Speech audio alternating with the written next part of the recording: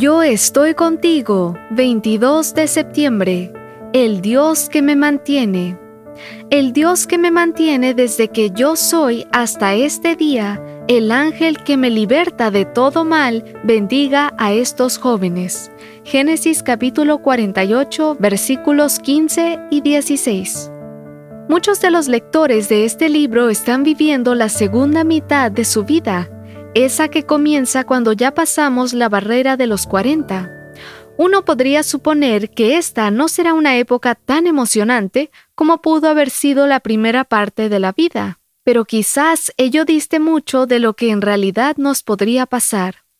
Un estudio realizado durante más de 3,000 partidos de fútbol profesional reveló que el 56% de los goles se hicieron en la segunda mitad del partido, y que un 23% de esos goles se produjeron en los últimos minutos. Asimismo, más de un 40% de los tratos hechos entre clubes y jugadores se cerraron 30 segundos antes de que finalizara el plazo que se había asignado para la negociación.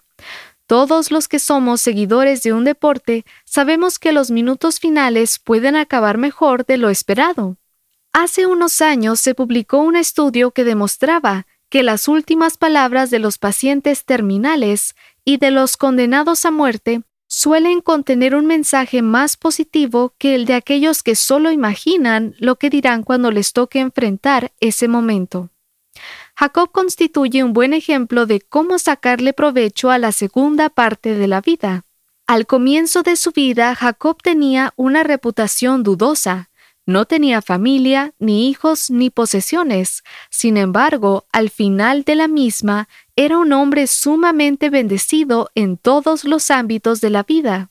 De los labios de aquel que había usado su boca para engañar, al final de su vida solo salían palabras de bendición. Sus últimas palabras fueron para bendecir a sus nietos y a sus hijos. La bendición que les dio a sus nietos, los hijos de José, vale la pena recordarla hoy. El Dios en cuya presencia anduvieron mis padres, Abraham e Isaac, el Dios que me mantiene desde que yo soy hasta este día, el ángel que me liberta de todo mal, bendiga a estos jóvenes. Génesis 48, 15 y 16. Dios sostuvo a Jacob en su juventud y en su vejez. El ángel del Señor lo libró del mal en su juventud y en su vejez. Nuestro Padre siempre será el Dios que nos ha cuidado desde nuestro nacimiento hasta hoy.